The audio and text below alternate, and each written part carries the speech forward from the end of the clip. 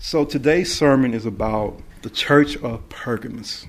So for our visitors and for everyone that's watching online, I did a sermon about 12 years ago about the 7 churches of Revelation. And I did it all in one sermon, so I had to quickly go through because there's a lot of material. So what I decided to do was to break those churches out into 7 sermons. Well, actually, it was 8 sermons because we did John the Revelator, so that we could go into deeper into what was actually happening in each of those churches. And so today we're into the 3rd church, which is the Church of Pergamos. And we live in these last days, which is basically the fulfillment of prophecy. And prophecy is so important because everybody always asks, prove that the scripture is true. Prove that the Lord is coming back. Prove. Well, prophecy is proof because these prophecies were given thousands of years ago, and they've all come true. And now the last prophecy to be fulfilled is the second coming of Christ. And so I want to give a disclaimer because up until this point, we have not talked about what we're going to talk about today, and that is the Catholic Church. And so I want to give this disclaimer, and I'm going to give it going forward. If you are a Catholic or if you are a person that have Catholic members, what we're talking about are not individual people. We're not talking about, we're not trying to disparage our Christians in the Catholic Church because there are good, God-fearing people in every church. There are people who are doing the best they can to serve the Lord. What we're talking about is the seat and the papal organization, the way the decrees and the bylaws and the way it was ran. We're talking about history, what actually happened, because we're about to go into the dark ages in the future sermons. And so I just want to make that disclaimer. This is not a disparagement on Catholics, because when God comes back, he's going to have a lot of Catholics, and everyone in every church is going to be lifted up with him. So if you want to go back and watch the old sermons, go to our YouTube channel, and on May 8th, we did a sermon about John the Revelator, the person who wrote this. And on July the 2nd, we talked about the Church of Ephesus. On August 6th, the last sermon I did, it was the Church of Smyrna. And this is the Church of Pergamos. And the significance of the letters was that they were actually churches that existed at the time that these letters were written, but they weren't just letters to churches that existed at that time. They were also prophecy about time periods that existed from that period that they were in, all the way to our time now, which is actually Laodicea, the Church of Laodicea. And when you're reading Revelation, if you understand the churches, what you're about to see is like a preview of what was about to happen from the time of John until now. And the 7 churches were actually located in Asia Minor. Let me see here. Okay. And if you're wondering where that is in today's world, think about the country of Turkey. It's around the Mediterranean Sea. And there's the island of Patmos is an island that's right there on the east coast of Turkey. All right. So in modern day time, we're talking about Turkey. This is in the area of Egypt, Syria, Jordan, Iran, Saudi Arabia. That's the part of the world we're talking about here. This is another picture of that. So if you just want to go home and look up this place, this is where it is. Okay, so the Church of Ephesus was from the time period of 31 AD until the 100 AD. And this was the first church. This was the pure church. This is when they had that first love. All right? Let me go back. It was the first love. These people, a lot of these people had met Christ, and they loved Christ, and they had the first works. They went out and they tried to do what God said. And if you want to know more about what happened in the church, go back to that sermon. But following this church from the period of 100 AD to 313 AD was the church that was persecuted by Diocletian, Emperor Diocletian. And in that sermon that I did, we went through what was happening from the early period until the time of that 10-year persecution. It was 10 years of persecution by the Romans. And we talk about how that gradually came to be and how it happened. But this is one of the churches that he didn't have anything to say because those Christians did what Christ asked them to do. So, and I'm quickly going through this because I'm trying to cover those old churches in this one. Okay? So this is the church of Pergamos. It's from 313 AD to 538 AD. This is when it was the rise of the papal power. And Pergamos means lifted up. Constantine, what basically happens is Constantine converts to Christianity.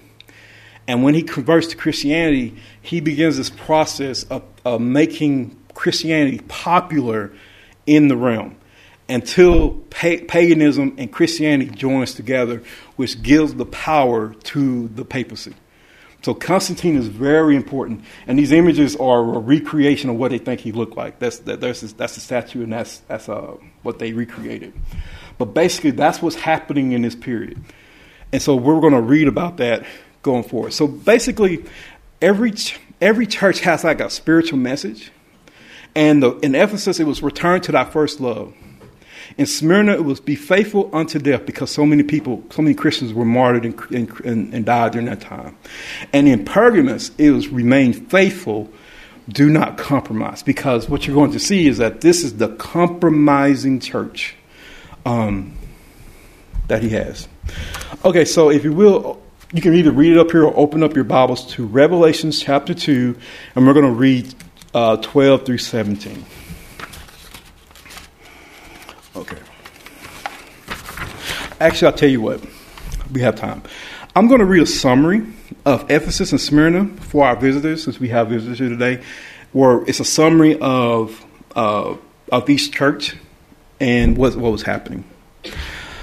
Ephesus is the first, and it was the church of John's time. Its time was from Jesus' resurrection to around the death of the last apostles. This early church was pure and eager to spread the truth about Jesus to the entire world.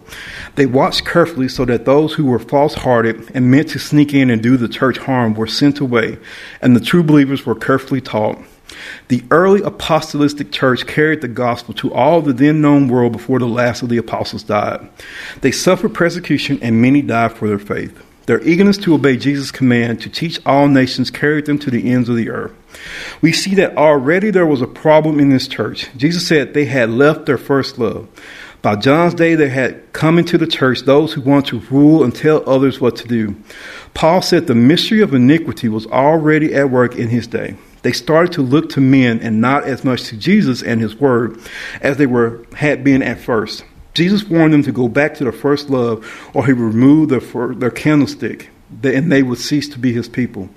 The Nicolaitans were followers of a teacher named Nicholas, who began, among other things, to teach that the death of Christ on Calvary had done away with God's Ten Commandment law, and it was now no longer necessary to keep the law of God. This doctrine is also taught in our day. Some claim that the gospel of Christ was made the law of God of no effect, that by believing we are released from the necessity of being doers of the word. This is the doctrine of the Nicolaitans, which Christ so unsparingly condemned. Some historians say that the teachings of this group also brought in the idea that the clergy or ministers were separate from the laity, or people who should rule over them. Of course, that idea is as old as paganism, because paganism always taught that idea and used it to oppress and rob the common people. Jesus says clearly, we are all brethren. No kingly power is to be found among the people. Basically, that belief is, once you accept Christ, then you're done. You don't have to do anything else. Once you believe and accept, you don't have to follow the law. You can do whatever you want. You're good. And there's a lot of people who believe that way in our time today. They believe as long as they say, I believe in Jesus Christ and I accept whatever, then they go do whatever they want to do. They're not trying to follow any laws. That is not actually true. And God condemns that. So that's what was actually starting to come into the church. In the first church, they had left their first love. And in that sermon, we went through a list of ways. What is your first love? How do you leave your first love? And how do you return to your first love? So I recommend to go back and listen to that. All right. The Smyrna church. This was from 100 to 313 AD. Smyrna means a sweet smell like a perfume. This was a time when God's people went through a terrible persecution by the Emperor Diocletian. They would have tribulation 10 days. In prophecy, a day represents a literal year. This refers to the 10 years of persecution under pagan Rome, from 303 AD to 313 AD, where thousands were slain. Their faithfulness, as they stood for his truth, was like a sweet perfume to God. Though some of the people in the first church had not gone back to their first love, most had. And now in this church, they stood bravely for the truth. This is one church that Jesus has nothing bad to say about. The 10 days here mentioned are 10 prophetic years. Persecution has a way of making the church very pure because selfish, ease-loving people are afraid to join it. And those who do are ready to die for it. There were many martyrs during those 10 years, and if we are faithful, we will meet them when Jesus comes and raises them to take them home with all of his people. There are some in the beginning of the time of this church who were pretending to be Christians but were not, and were just there to harm the church. Because this is a prophecy, Jews here means Christian believers. Because the death of Jesus, the real Jews were no longer God's special people. The 10-day persecution no doubt got rid of many of the false ones that would quickly leave. The promise to this church was that if faithful, they would not be hurt by the second death. This means they would be raised to have eternal life. How kind Jesus was to point out to these dear people going through this terrible time that he had been dead and rose again, so they, if faithful, would also. Okay, so basically, during this period of persecution, this is how God brings his church back. If you ever notice when you read the Bible, the church will sway away from God, and then a persecution will happen and they'll come back. Because what happens is when we are going through trials and tribulations, when we're going through the fire, you are forced to either come back to God or to abandon him completely.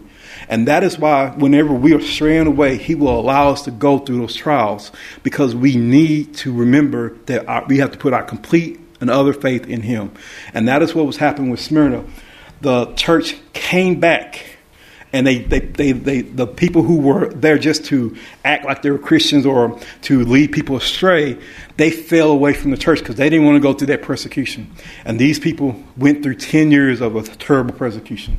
So now we come to the next period, which is now the church of Pergamos. That right after that period, Constantine becomes a Christian. So I'm going to read Revelation 2:12-17. The compromising church. And to the angel of the church in Pergamos write, these things says he who was the sharp two-edged sword. I know your works and where you dwell, where Satan's throne is, and you hold fast to my name, and did not deny my faith even in the days in which Antipas was Antipas, I'm sorry, I can't say his name, was my faithful martyr, who was killed among you where Satan dwells. But I have a few things against you, because you have there those who hold the doctrine of Balaam, who taught Balak to put a stumbling block before the children of Israel, to eat things sacrificed to idols, and to commit sexual immorality. Thus you have also those who hold the doctrine of the Nicolaitans, which thing I hate. Repent, or else I will come to you quickly, and will fight against them with the sword of my mouth. He who has an ear, let him hear what the Spirit says to the churches. To him who overcomes, I will give some of the hidden manna to eat, and I will give him a white stone, and on the stone a new name written, which no one knows except him who receives it. Okay, so he's telling them to remain faithful. Pergamos, the doctrine of the Nicolaitans was that the idea that the death of Jesus on the cross meant God's law no longer mattered. Once saved, always saved. Popular when false doctrines are being introduced to God's church. And Balaam was the one who led Israel into joining with idol worshippers, if you remember back in the Old Testament. Committing fornication was the church seeking empowerment from the government to enforce its doctrines. The doctrine of the Nicolaitans was the idea that the death of Jesus on the cross meant God no longer matters. So, okay, sorry, I got the same one. But anyways, does anybody here have a good understanding about Constantine? Do you kind of understand what happened with Constantine? He was the son of one of the four emperors. I think his dad was named Constantius or whatever. I can't say his name either. But basically, he was going into battle. This is the fable. He went into battle, and when he was going into battle, he saw in the sky the symbol of the cross. All right, that's why I call it a fable. We don't know if this is true or not. But after seeing that, he decided that Christianity, that God had given him the authority, and that he would win, and that they would be successful. And then he converts to Christianity.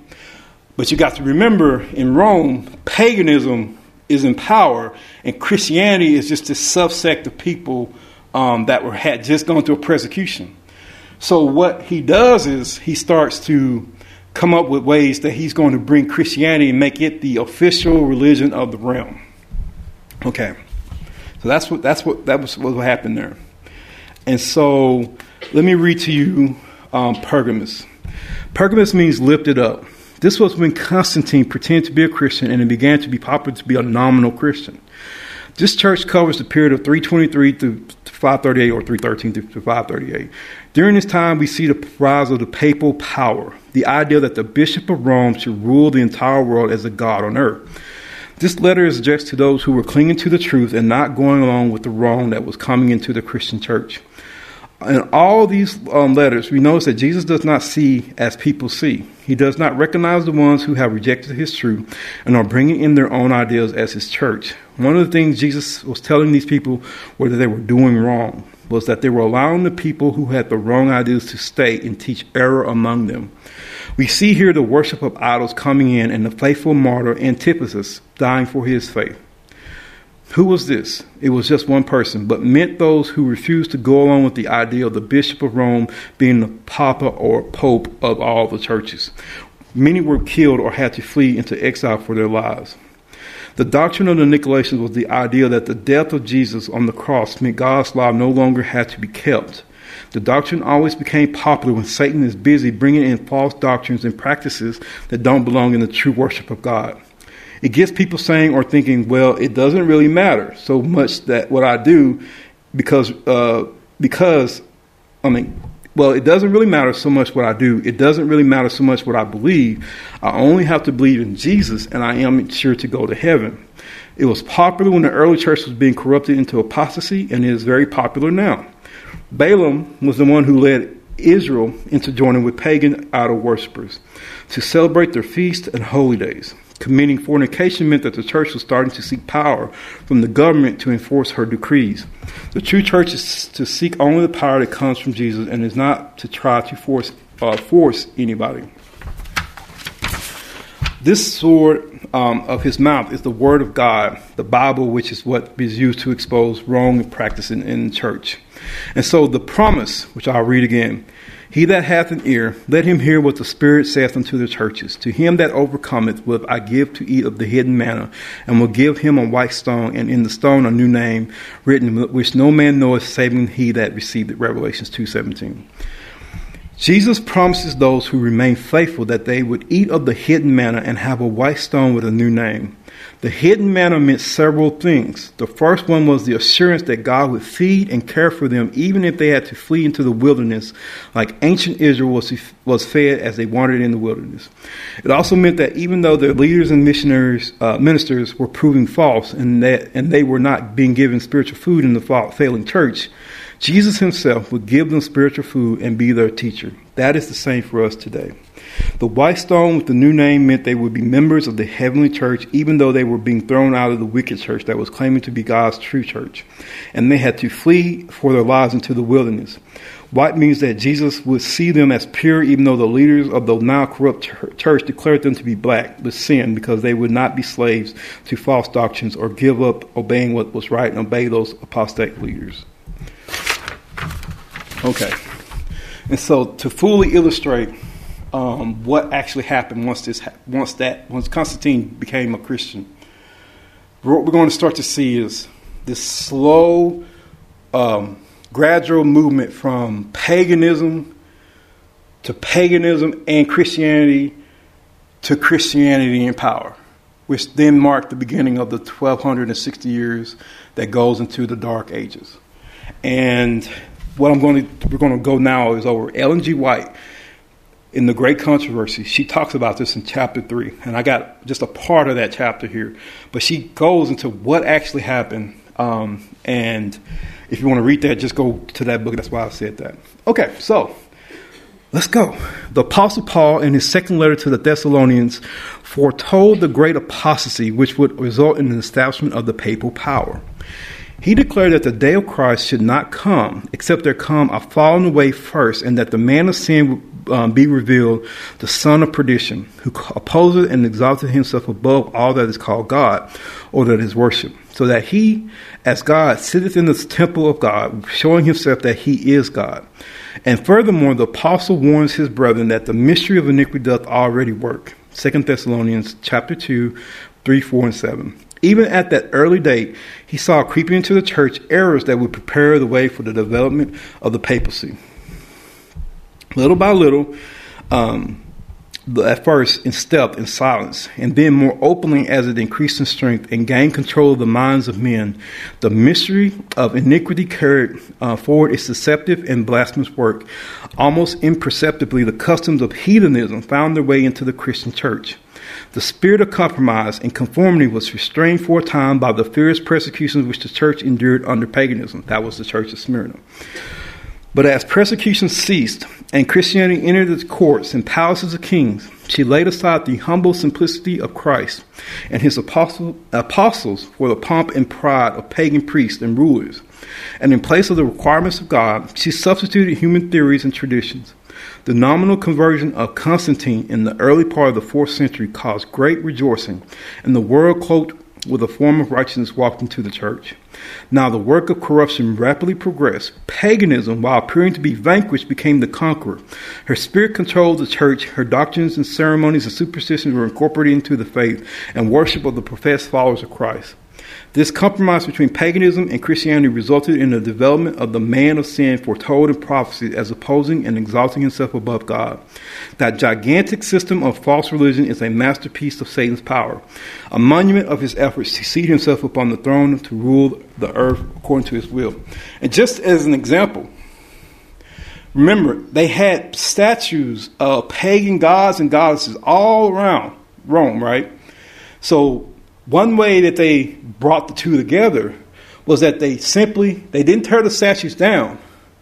They renamed them after the apostles and said, this is now the apostle whoever. So you satisfy the paganism, but you also satisfy the Christians, because now you're praising the apostles instead of persecuting them. And this is about the man of sin. It is one of the leading doctrines in Romanism that the Pope is the visual head of the universal church of Christ. Invested with supreme authority over bishops and pastors in all parts of the world, more than this, the Pope has given the very title of deity. He has been styled Lord God the Pope and has declared infallible. He demands the homage of all men. The same claim urged by Satan in the wilderness of temptation and is still urged by him through the Church of Rome, and vast numbers are ready to yield him homage. Romanists have persisted in bringing against Protestants the charge of heresy and willful separation from the true church. But these accusations apply rather to themselves. They are the ones who laid down the banner of Christ and departed from the faith which was once delivered upon the saints. Jude chapter 3. Satan knew that the Holy Scriptures would enable men to discern his deceptions and withstand his power. It was by the word that even the Savior of the world had resisted his attacks. At every assault, Christ represented the shield of eternal truth, saying, "It is written." To every suggestion of the adversary, he opposed the wisdom and power of the word. In order for Satan to maintain his sway over men and establish the authority of the papal usurper, he must keep them in ignorance of the Scripture.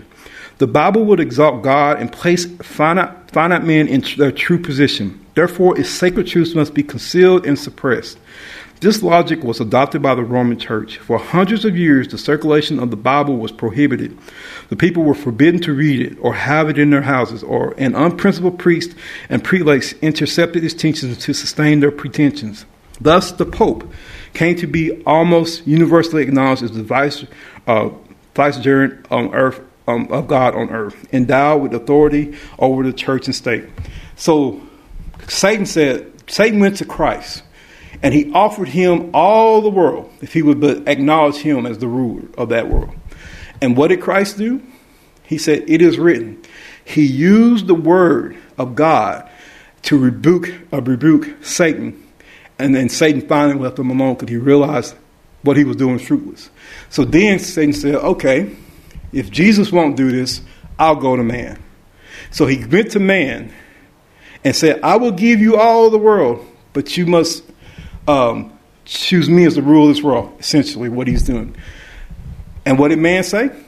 Oh, yes, we'll do that. That's basically what's happened here. And so the first thing that Satan had these men of power do was to get rid of the Bible. He prohibited the owning and to the spreading of the gospel and the word, and kept to keep people in ignorance so that they could not use it the same way Jesus used it in the wilderness. That was the first thing that he did here. Okay, so the detector of error having been removed, Satan worked according to his will. Prophecy had declared that the papacy was to change times and laws. Daniel 7:25. This work it was not slow to attempt to afford converts from heathenism, a substitute for the worship of idols, and thus promote their nominal acceptance of Christianity. The adoration of images and relics was gradually introduced into the Christian worship. The decree of a general council finally established this system of idolatry.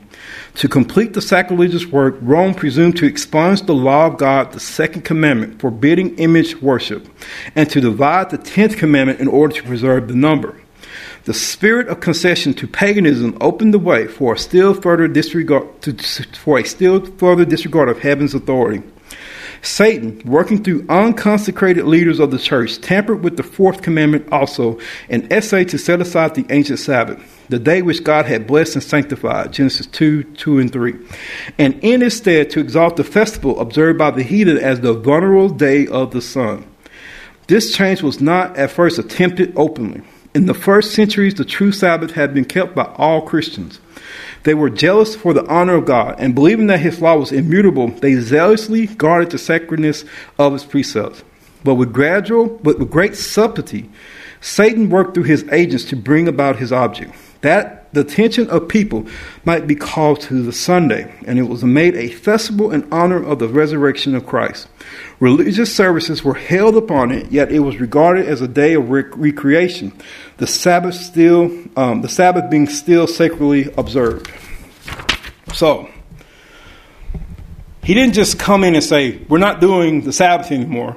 We're going to observe Sunday. He said, no. Christians, keep the Sabbath. But we're also going to make Sunday a festival, a celebration of the resurrection of Christ. And for a period, like decades, that's what they done, even centuries. They observed both. Because Satan is patient. He will work a plan for centuries if he has to do that. But he knows what his objective is. He was going to change it.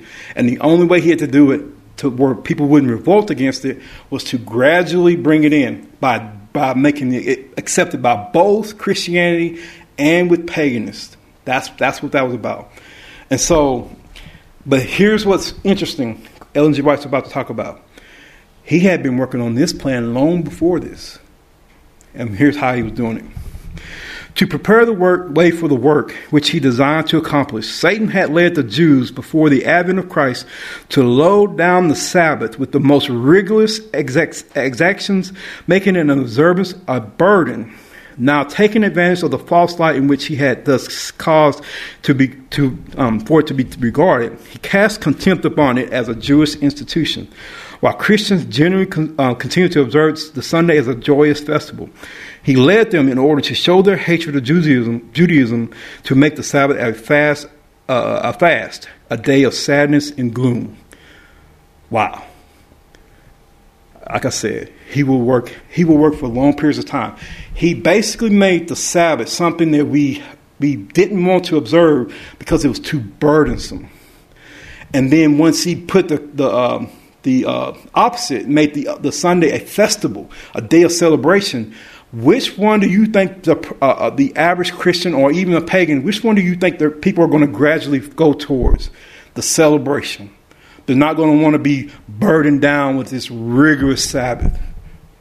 And there's a lot of people today who still think of the Sabbath as a burden. Grown-ups, with our kids, everything that's planned out for entertainment is done when? On the weekends. When? Friday night and Saturday. We don't want our children to be doing those things. We want them to be observing the Sabbath. So when we say you can't go out with your friends and do all this stuff because we need you to be worshiping the Lord, what do our children see the Sabbath as? A burden. So when they get a little taste of freedom, when they get away from home, a lot of them go wild, but a lot of them stray away slowly because they're enticed into the celebration and the festivals. Satan's tactics work today just as good as they worked back then. He knows what he's doing. So, in the early part of the 4th century, the Emperor Constantine issued a decree making Sunday a public festival throughout the Roman Empire. The Day of the Sun was reverenced by his pagan subjects and was honored by Christians. It was the emperor's policy to unite the conflicting interests of heathenism and Christianity.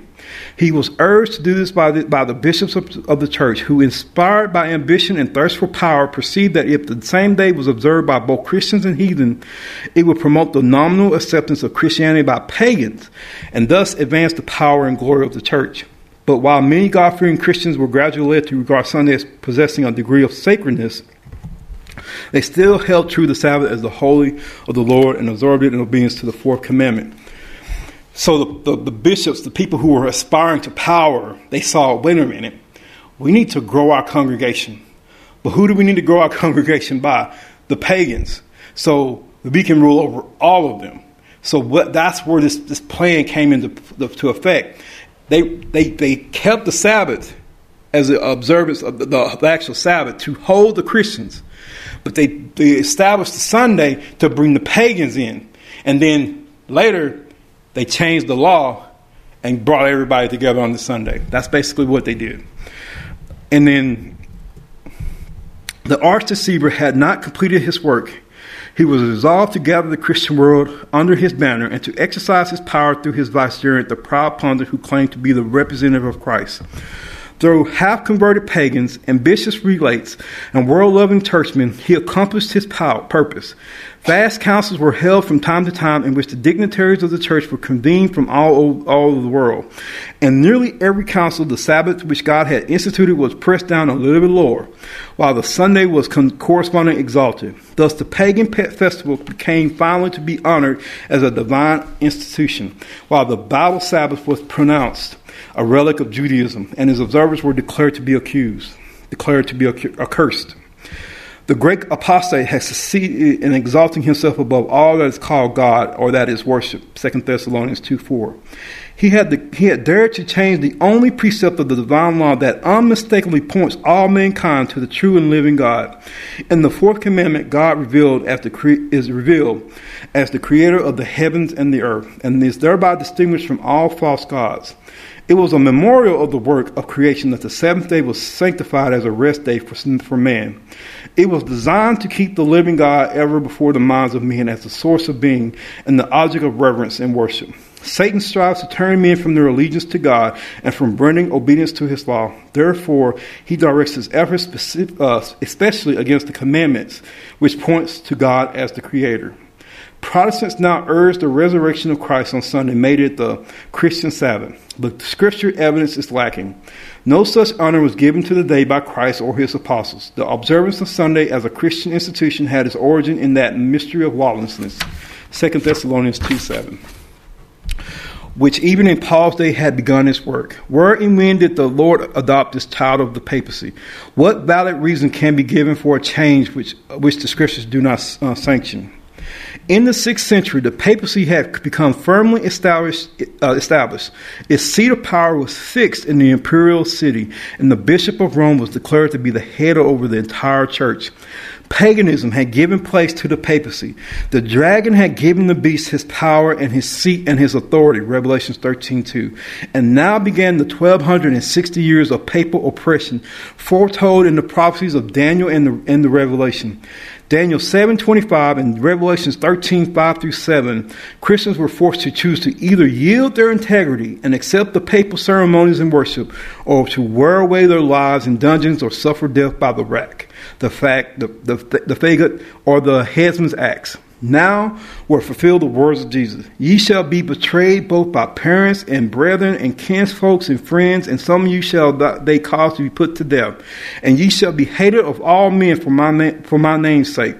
In Luke 21 verse 16 and 17, persecution opened up the faithful with greater fury than ever before, and the world became a vast battlefield. For hundreds of years, the Church of Christ found refuge in seclusion and obscurity. Thus says the prophet, the woman fled into the wilderness, where she hath a place prepared of God, that they should feed her 1,260 days. Revelation 12:6. So basically, the papacy is in power. And they had taken away the Bible, which was the only mechanism through which we can rebuke Jesus and to fight the enemy. He took that away, set the world into darkness, which is why it's called the Dark Ages. And then oppress those who refuse to yield and compromise to him. And that is that in the Dark Ages is a whole different. It's so much information about the Dark Ages. You could do years of seminars over it. There's so much that happened. And finally, here to end it, basically, God's people had to flee into the wilderness. This is where you hear about the wildernesses and those groups of people that held true to the word, and they did not compromise, even though they were being oppressed and even killed. The accession of the Roman Church to power marked the beginning of the Dark Ages. As her power increased, the darkness deepened. Faith was transferred from Christ, the true foundation, to the Pope of Rome.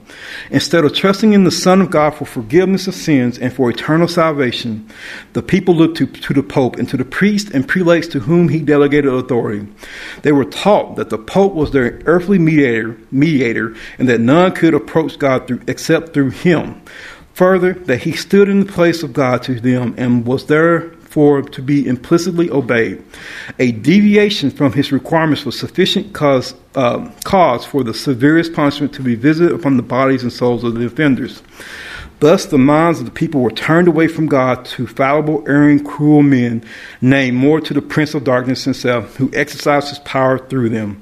Sin was disguised in a garb of sanctity. When the scriptures are suppressed and man comes to regard himself as supreme, we need to look only for fraud, deception, and debasing iniquity. With the elevation of human laws and tradition was manifested the corruption that ever results from the setting aside the law of God. And that's how it happened. Gradual commingling of Christianity and paganism. And as time goes on, and as the older people pass away, and their experiences that they went through the trials and fires, and your children who have been only experienced safety and security, and it's popular to be Christianity, those children became the grown-ups. And then they started to adopt officially Satan's will. Brothers and sisters, what is happening right now? I did a sermon a couple months ago about the state of the church. And a quick summary of what that whole sermon was about was, as our older people are passing away, the church is dying. That was the complete summary. Our older people, they call it, the generation, the G generation. I don't forget what the generation before the baby boomers. That generation, as that generation has passed away, You have seen the degradation of Christianity, and the church is emptying. Our kids, who have known nothing but prosperity and comfort, are leaving the church. Satan knows what he is doing. This is why Christ said, in these last days, it's going to feel like the church isn't going to make it through. But he said it will make it through. But there's going to be a great falling away. These are the tactics that Satan uses to try to destroy God's church. And that is why we're experiencing the struggles that we go through right now. How many evangelistic series? How many projects that we go out into the community? How many things have we tried and tried and tried to bear little to zero fruit that we know of? We've done this so much that people have gotten discouraged. And people don't even want to do this anymore because it feels like, why? Why even try? Nobody cares. But see, that's why we have to, as a church, we have to wake up and realize we are not fighting against men, but against principalities. We're fighting against Satan. And we're fighting against all these things he set up to distract and keep our kids and keep our communities confused, involved in what he's doing, so that when we go out, they don't want to listen. But there are people still out there who won't to know Christ. There are still people out there that's waiting on someone to share Christ with them. And we, as Christians, as followers of Christ, we've got to go out there and we've got to find those people in these last days. Only then will the work be done. Because Christ is prolonging this because he doesn't want to leave not one soul that can be saved behind. And so that is what the church of Pergamos, that's what happened. That is what these 7 churches of Revelation is about. It was a prophecy. He was telling the world what was about to happen. He was foretelling the dark ages. He was foretelling the biblical law being reinstituted with the 4th and final commandment by the Seventh-day Adventist Church being reinstituted, and then the last days that we're going through right now and the end times. He foretold it all. This is why when we go out and people want to know, give me proof. Can you prove? It's already been proven. It's in prophecy. And so the next church is a church by Myra. Thyatira. Sorry. These names are ancient names, so I have a hard time with them. But now we're about to go into the dark ages. We're about to see what happened during the dark ages in the next sermon, probably in about 3 months from now. But hopefully everybody, got a blessing from that, because we can see how Satan works. We see his tactics, and we can guard against it by not compromising, by recognizing what he's doing when he's doing it, because he's doing it today. All right, bow your heads, everybody. Let's have a word of prayer. Lord, thank you so much for giving us prophecy. Thank you so much for giving us the tools and the knowledge of how Satan works and how he operates and how he tries to bring us down and to corrupt us and to change us and to mold us into his will. Lord, give us the power, the strength, and the boldness to stand tall for you in these last days, when it's going to be very unpopular to be a true believer, to stand up and be uncompromising, even when we're denigrated in the news and in the media and everybody's looking at us sideways. Lord, give us the boldness to stand true, just like your people who stood true through this dark time, going in and had to flee into the wilderness. Lord, you said as the last days and the time of trouble comes, we're also going to have to flee.